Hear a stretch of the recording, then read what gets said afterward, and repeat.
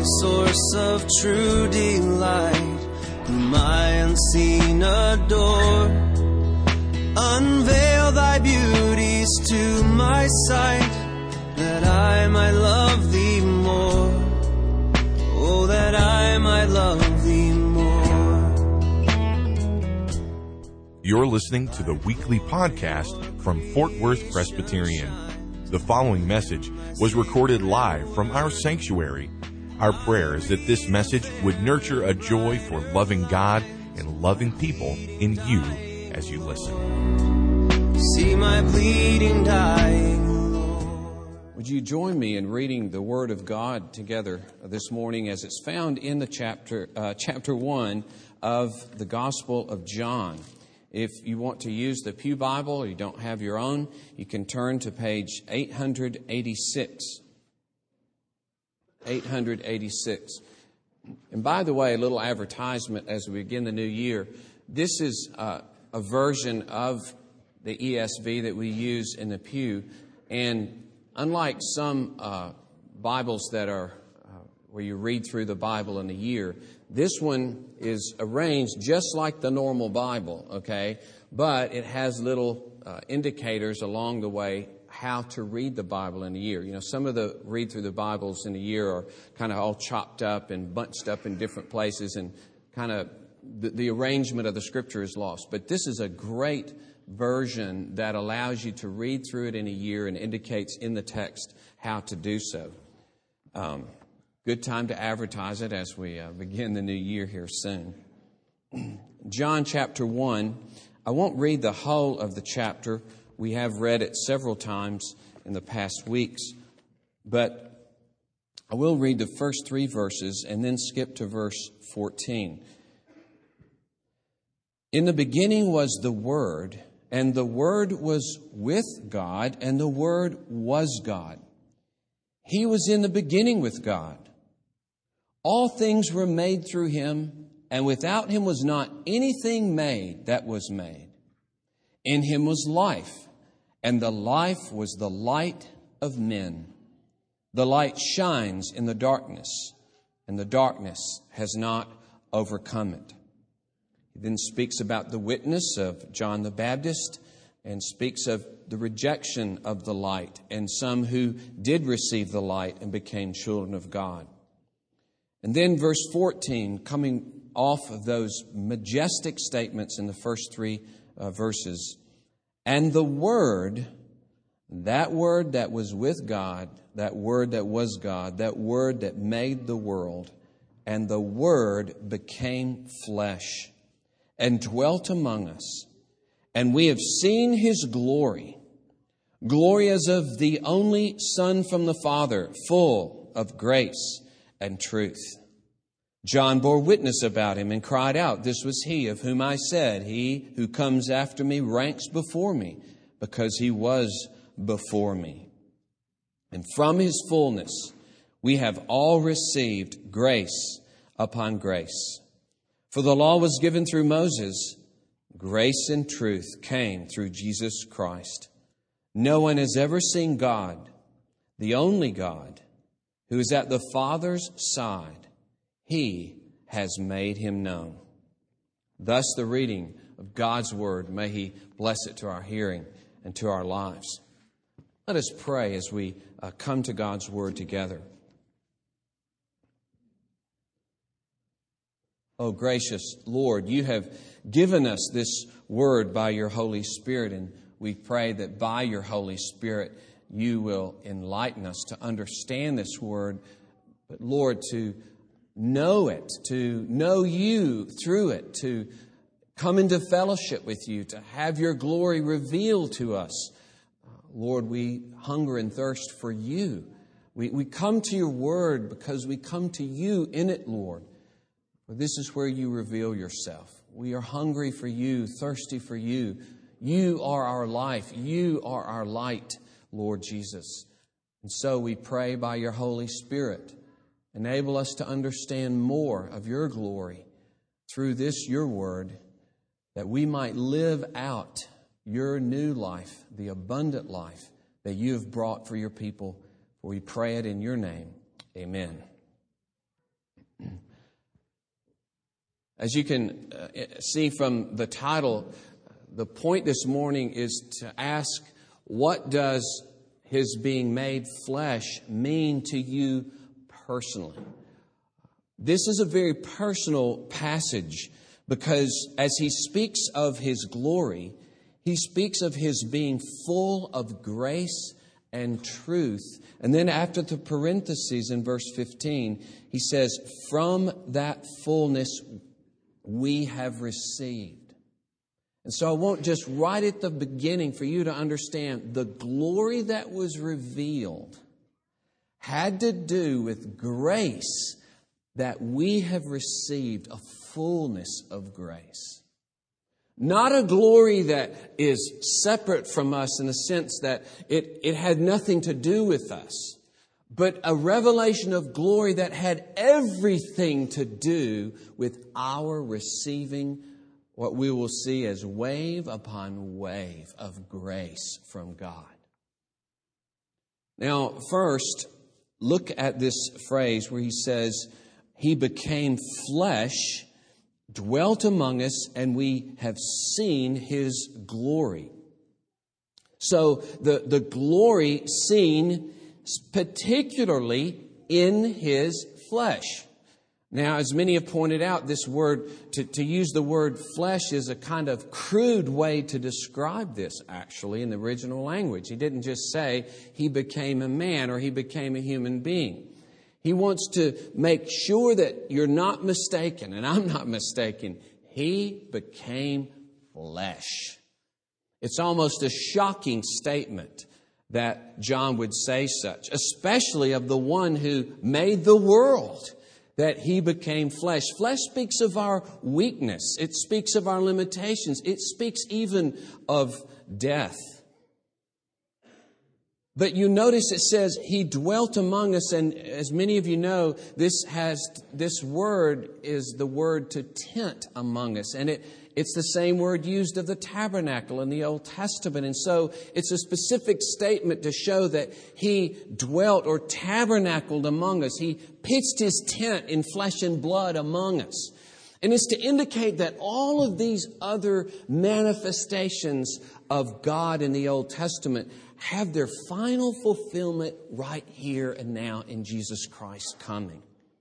This is the final tinting, you might say, the final show of Himself, which means all these others are just previews to the final. I don't know if any of you, I know many of you did go to the Impressionist display or show at the Kimball. And you might remember then, if you went there, this amazing painting by Caillebotte. I had to look it up how to pronounce it because I've always thought of it as Caillebotte, but you don't pronounce the L's. Anyway, so Caillebotte. Well, you walk into this room, and I'd seen the picture before in many different forms, but I didn't know it was so huge. It covered the whole end of the room. It was life-size, maybe bigger than life-size. And imagine if you had seen just glimpses of that picture, and maybe just glimpses of fragments of that picture. And every time you saw a piece of that picture, you thought, oh, that's pretty. I caught just a glimpse of the color or the shading or the way this or that thing looked. And then suddenly you walk into the room and there's the thing, gigantic and glorious in all of its fullness. That's kind of the feel of this, you see. Just glimpses and snatches of the glory of God. And that's even to include the glory of God shown in the deliverance of Israel from Egypt, of glory on Mount Sinai, of all the miracles associated with Moses. All of this is regarded as just leading up to the little trailers of the movie that's finally unveiled in the Lord Jesus Christ. It's kind of like saying this was finally the life-size God manifesting Himself. I love that statement. Some of you may remember the comedian Stephen Wright. Really off-the-wall kind of guy, and he would just make one kind of disconnected statement after another that you had to think about. And one of them was, he would kind of talk like this, I got a map of the world. It's life-sized. You know, whoa, how big is a life-size map of the world? Well, it's as big as the world is, right? Well, here is the final, true, life-size revelation of God. This is the full thing, the final show of God. But isn't it interesting? He's seen in flesh. In flesh. The flesh is not the means by which the glory of God is concealed, though we tend to think of that. That's not what John is saying. This isn't where the glory of God is hidden. It's where the glory of God shines forth in the flesh of Jesus Christ. It's the means by which it is revealed before the eyes of all. The flesh is the medium of the glory of God. That's what makes it visible to us. How strange, how amazing that in the flesh the glory is revealed. And when he uses this word, we beheld, or the way it's translated here, we have seen, this is not used of visions. John is speaking of the glory that was seen in the literal, physical Jesus of Nazareth.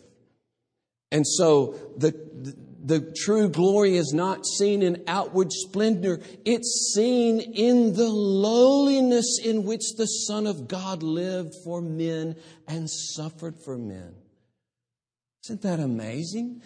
That's the great manifestation of God's glory in the lowliness of Christ.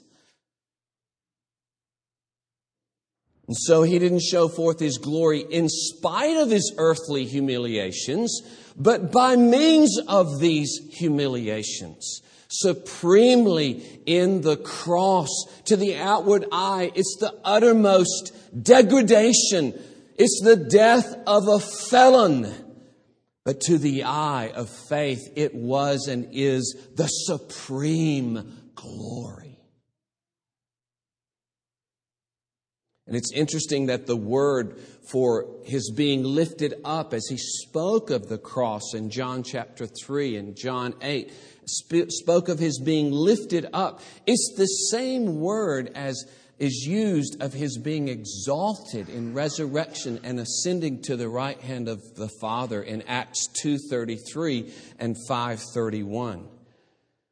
And so, as Dr. Blair has said, the suffering and struggle of Jesus are only alternative names for his glory. Only alternative names for his glory. And you see, the glory of Christ exalted at the right hand of God is dependent, not just that he died. There was a man named Nicholson that wrote a book, and he said, the death of Christ is just the way it was necessary for him to die to get back to the glory of the Father. No, it wasn't just a death. It was the kind of death that he died that glorified him. It was the kind of death that he died that showed when he was in heaven, he was the Lamb slain for the sins of the world. That is his glory, that he is the Lamb slain for the sins of the world. So you see, his death manifests the love of God that gave his only Son. He glorifies God in his death by showing what kind of love the Father has for a lost world. The Father will take on humanity. The Father will humble himself and suffer and die for the sake of lost humanity. And he sends his Son to do that. And if you've seen the Son, you've seen the Father. It is the love of God that is shown forth. The glory of the love of God shown forth in his becoming flesh. And so the glory is the glory of one who has suffered. His glorification at the right hand of God and his suffering are inseparable. They're inseparable. And so it appears that, and it is true, that the whole world is created so that the maximum revelation of the glory of God would be shown forth in Jesus Christ. The magnificent character of His love demonstrated in becoming flesh and suffering. Here the veil is pulled back as in no other place to see the glory of God. And I love this statement. This is a painful exploratory surgery. A painful exploratory surgery. Because in the cross and the suffering, God is made known. And he goes on to say, this is painful exploratory surgery to discover the infinite health of God. Isn't that beautiful? The cross in its exploratory surgery and the horrible pain of it discovers to us the infinite health, the infinite beauty, the infinite goodness of God. And so His glory shines forth in the cross.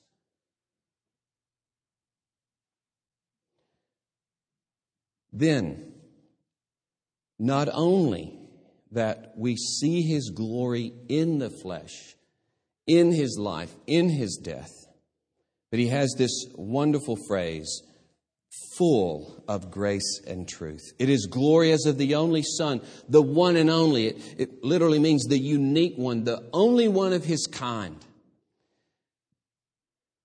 Full of grace and truth. This reflects in the Old Testament that joining together so many times as God describes Himself as full of loving kindness and faithfulness. Those are the two words really that this is a reflection of. Full of loving kindness and faithfulness. Taken together, it means gracious constancy. Gracious constancy. The word truth could be taken to mean, and it is the same as being faithful. It underscores His commitment. It characterizes His graciousness as a relationship in which He binds Himself to us. You can unconditionally entrust yourself to Him because He binds Himself to you, His grace. It is unwavering love. Full of unwavering love, committed, never failing, always present love.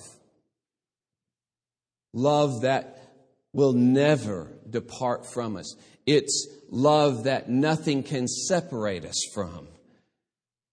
That is the grace and truth spoken of here. And so, we can say it's merciful love or covenant love. Psalm 25:10 says, all the paths of the Lord are steadfast love and faithfulness. Steadfast love and faithfulness. And it's interesting, when Moses wants to see God on the mountain, and he says, show me your glory. God proclaims it. He says, I will make my goodness pass before you. And He says, I will have mercy upon whom I have mercy. And He says, I am full of loving kindness and faithfulness. So when Moses wants to see His glory, God says, here's my glory. Even though He says you'll only see kind of the backside, you'll have a side view of my glory.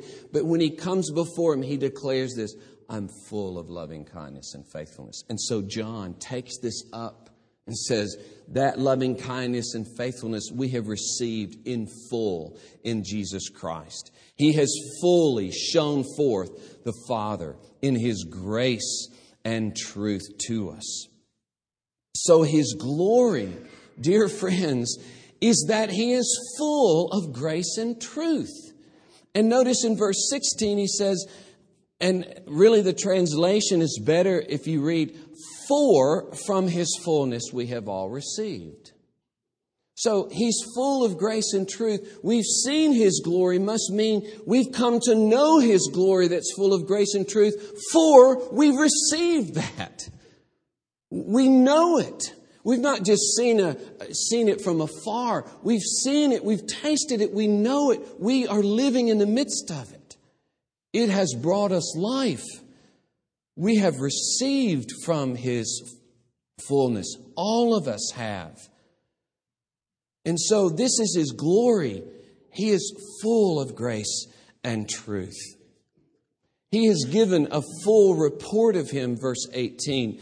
He has made Him known. He has told the whole story about God. This word is used to narrate a story. And so He is telling the full story about who God is, the complete explanation of this God. And what is this God? He's full of grace and faithfulness. Says the same thing later, doesn't He, in John chapter 3 when He says, for God so loved the world that He gave His Son. It's the same thing as saying here, full of grace and truth. This is what Christ showed forth to us. And this word truth, it has a special connection to the cross. It's interesting when Pilate asks, what is truth? In John 18:38, there is no answer given but the cross of Jesus Christ. There's no answer given, but the passion follows. That is how John arranges it. That is what John is saying. The passion narrative gives the answer indeed. Here, truth is the reality of God showing itself before us, and it is God's suffering for mankind. That is the truth. That is the reality of life. God is a God who suffers for His people. And Leon Morris says, truth as Jesus understood it was a costly affair. Wasn't just words on a page. It was the action of God showing the reality of His love in history. That's why Jesus says, I am the way, the truth. You see, I am the truth. I am the reality of God manifesting itself. I am the true and faithful revelation of God. I am the show of who God is and what God is like in the fullness of His love and faithfulness. I am the truth. And you get it from that passage in John 14. That's where if you're not familiar with it, that's where that great phrase is taken. I am the way, the truth, and the life. And notice, He says, no one comes to the Father except through me. Then in verse 7, He says, if you'd known me, you would have known my Father also. See, that's what He means by truth. I am the truth. If you'd known me, you'd know the Father, because I am the reality of the Father shining before you. And later He says, after Philip asks Him, show us the Father, He says, whoever has seen me has seen the Father. I am the truth, Philip. I am the reality of God, the true manifestation of the Father. I am the accurate explanation of Him. He has made Him known. So there is this grace and truth, the reality of God. But notice how personal it is in verse 16. We have all received grace upon grace.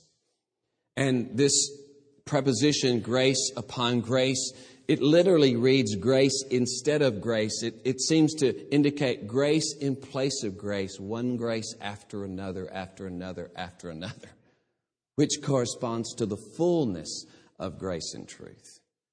The fullness, ever-ending, wave upon wave of grace. It will do so perpetually. The salvation brought by the Word is defined in terms of inexhaustible grace. It's interesting when you're standing in the waves, too, that as a wave hits and you're standing out in the water a bit, you feel the pull of it back, but you know it's just getting ready for another wave, and it feel a little pull back and another wave. Everything is preparation to give another wave. And I think it's a beautiful picture of our lives. that God is sending grace upon grace upon grace. But if I could draw this analogy, at least between the waves in our lives, many times we feel that pulling away. And if you think of that in terms of the difficulties or the losses that we have and the things that happen to us that we would say are not good, it's just the preparation for grace to flow to us. That's all it is. Because grace is constant, one after another, grace in place of grace. Goodness flowing. Last week, Christmas Eve, this past Wednesday night, one of the phrases I was using as we were distributing the Lord's Supper was from Psalm 23:6. Goodness and mercy will follow you all the days of your life. This is one way to say it. We've received grace upon grace. And so, this grace is the backdrop of everything that you do. It kind of forms the sound of your life, brother and sister. The context of all that you do. We all live on the seashore of grace. It's where we live and work and play and have our fellowship with each other with the sound of grace. Constant. And if you see life as basically a deprivation, as loss, as what you don't have in comparison of what others have or what you wanted to have, then you've lost the capacity to see or hear or feel the rays of grace that come to you in Jesus Christ, one after another. That's not just for, it's for anyone who trusts Him. And the likely problem that you and I would have in that case is really we don't want Him. We want something other than Him, and we don't have it. That was the Israelites' problem. They came out into the wilderness, and they had grace upon grace in the Old Testament sense in that they had full access to the Father. In fact, they didn't even have to go and plant their food anymore. For a while. They could just go out and pick it up every morning. They had a time to fully devote themselves to the Father, and the Father was theirs, and theirs was the Father. And they said, but we don't have the food that we had back in Egypt. I wish I was back there. They were more concerned about food than the living God that was there to meet with them. Imagine having Yahweh all to yourself in the wilderness. He had created a kind of paradise in the wilderness, a feasting on God to have their delight and enjoyment of Yahweh. But all they could think about was the food they missed in Egypt. They saw it not as gain, but as loss. They were not full of joy. They were full of self-pity. John says, we have all received grace upon grace. His fullness has come to us. And so the revelation, the showing forth of the Father, as he says in verse 18, He has made Him known. It means a revelation of God, of the grace of Christ to us. And finally, just a word about the signs. Just a word about signs. It's interesting as we see in chapter 2, there's a connection between the word glory here that we see and in chapter 2 when Jesus changes the water to wine. And it says there in chapter 2 that verse 11, this was the first of His signs that He did in Canaan. The first of His signs means active power and manifested His glory. And the disciples believed in Him. Now, at the very end of John, John says, I've written all of these, I've given you all of these signs so that you may believe that He's the Son of God. But this is what's so interesting. In chapters 1 through 12, we really have the miraculous signs of Jesus. Chapter 13 and on has to do with the death and resurrection of Jesus. But he doesn't say at the end of chapter 12, when he's listed all of these signs, I've written to you about all these signs so that you might believe in him. He does it after both halves of the book, to show that the greatest sign, in fact, the meaning of all the signs, has to do with his death and resurrection. And I've told you about, yes, the miraculous signs he did, but here's the point of all of those. Here's the meaning behind all of those. He died and he was raised to glory for us. That's the great sign. The great sign. And so, as you come to the water and the wine, you have to connect what he says here, that the water to wine is not just showing the power of Jesus. So that, wow, he must be the Son of God. He must be God, that he was able to change water to wine. That's not the real point, although it's part of the point. The point is that he is showing forth the fullness of grace and truth. That's his glory. That's the only glory John could be thinking of. He manifested his glory. Because he's already described what that glory is. It's glory as of the only Son, full of grace and truth. We've received of this grace, of its fullness. So you see, the water to wine was the symbol of the new relationship that God would have with his people. It was the symbol of the marriage feast beginning, of the new intimacy that God had with his people. It's the revelation of his happy marriage with his people in unrestricted, intimate, wholehearted relationship and communion, that this has come in Jesus Christ.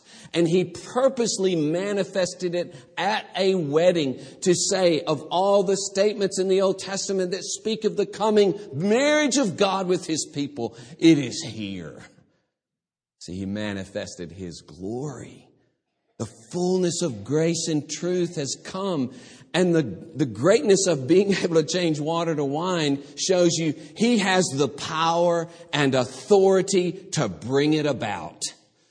Salvation has come for God's people. The full orb salvation that results in the happiness of celebration and freedom and forgiveness and communion with God.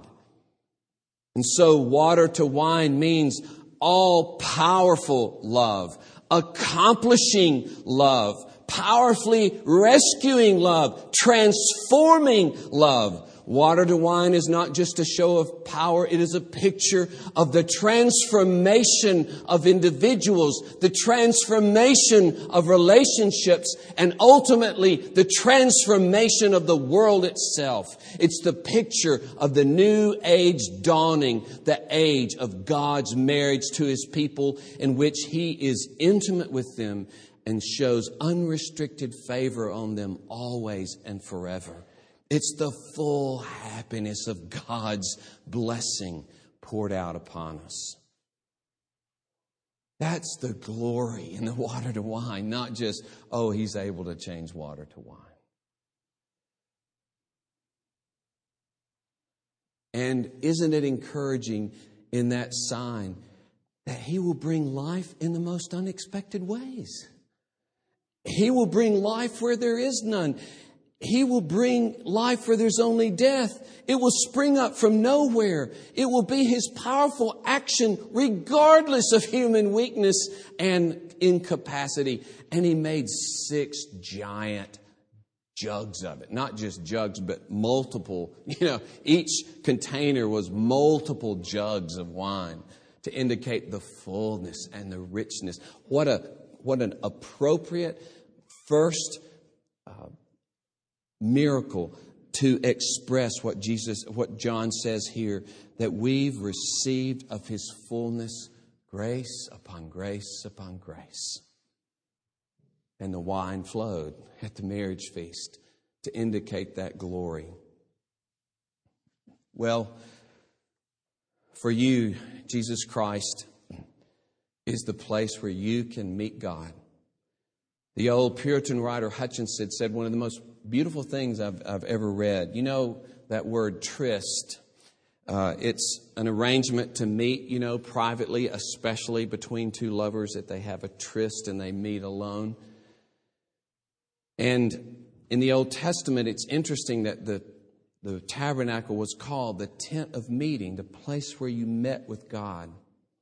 And so Hutchinson, speaking of the incarnation, he says, the Son of God, thus incarnate, is the trysting place wherein sinners may draw near unto and meet with God. That is so beautiful. He is the trysting place where you and God can meet in peace, where you can meet God and be forgiven, where you can meet God and receive His life and His fruitfulness and His strength for your life and His presence for your life. He is the trysting place where you may draw near to God and meet with God. And isn't it encouraging that those who come to Him, He doesn't receive anything from you, He gives to you. We receive of His fullness. We come empty. We come helpless. We come broken. We receive of His fullness. That's what happens in the meeting place. Not you bringing to God something worthy or you bringing to God your strength. You come helpless and empty. You receive of His fullness. His fullness. And I urge you, don't turn from Him. As I said Wednesday night, don't turn from the one who's given Himself, especially in this season. They were talking about the fact that so many of the Jews of the day, looking at His humanity, rejected Him. And as one writer said, this was nothing but an attempt to hide from His glory, which was made manifest in His humanity. A hiding from His glory. And I urge you, don't hide from the glory that is grace and forgiveness. That is life itself. To think that God has tied His glory to doing you good. Tied His glory to giving you the fullness of His love and His faithfulness forever. Oh, receive Him, especially in this season that is the celebration of the gift of God's love. Let us pray. Oh, Lord, we exalt You that You so loved the world that You gave Your one and only, Your unique one, Your Son, Jesus Christ. Oh, Lord, we thank You that the glory that was shown to us was the glory of gracious constancy. It was the glory of faithful love. And if You are so faithful that You will give up Your life for us, that You will die in our place, oh Lord, we can entrust our lives to You and to Your care, knowing You will do us good. And everything You command us to do is for our good. We thank You that our life is one of grace after grace after grace. We thank You that we live on the seashore of the waves of Your grace, Lord. And yet we confess how often we do not recognize that. We do not have our eyes fixed upon the love of the cross, clearly shown in that dictating our interpretation of every part of our life. But we put it in the background. We hide it. We stick it in a cave. And Lord, we misread our providences. We misread our situations as not being a means by which You will show more of Your grace. But we use it for self-pity. We use it to whine and grumble, even as the Israelites did in the wilderness. We confess, Lord, our sin of really not wanting You. You above all else. You, even if it means to suffer that we might have more of You. Even if it means loss in this world, that we might have more of You. Even in loss, You always are showing us grace upon grace. Enable us, Lord, to interpret our providences and to see Your glory even in the midst of the worst things that happen to us. Oh Lord, we rest in you. We pray that if any here does not trust Jesus Christ, that they even now will find in Him their trysting place to meet with you, O God, you who have so graciously given your Son, that anyone might come to Him and receive forgiveness and everlasting life. Bless us to that end, for we pray it in the name of Jesus Christ. Amen. The pleasing scene is clouded or with pain. Thank you for listening to this weekly podcast from Fort Worth Presbyterian. Our prayer is that this message was able to nurture a joy for loving God and loving people in you. Please visit our website for worship service times, directions to the church, and to subscribe to this podcast. Our web address is fortworthpca.org. Fort Worth Presbyterian is a part of the Presbyterian Church in America.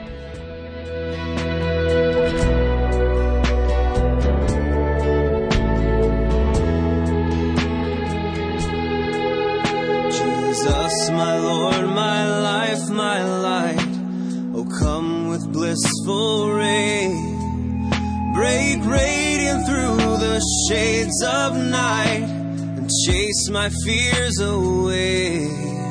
Won't you chase my fears away?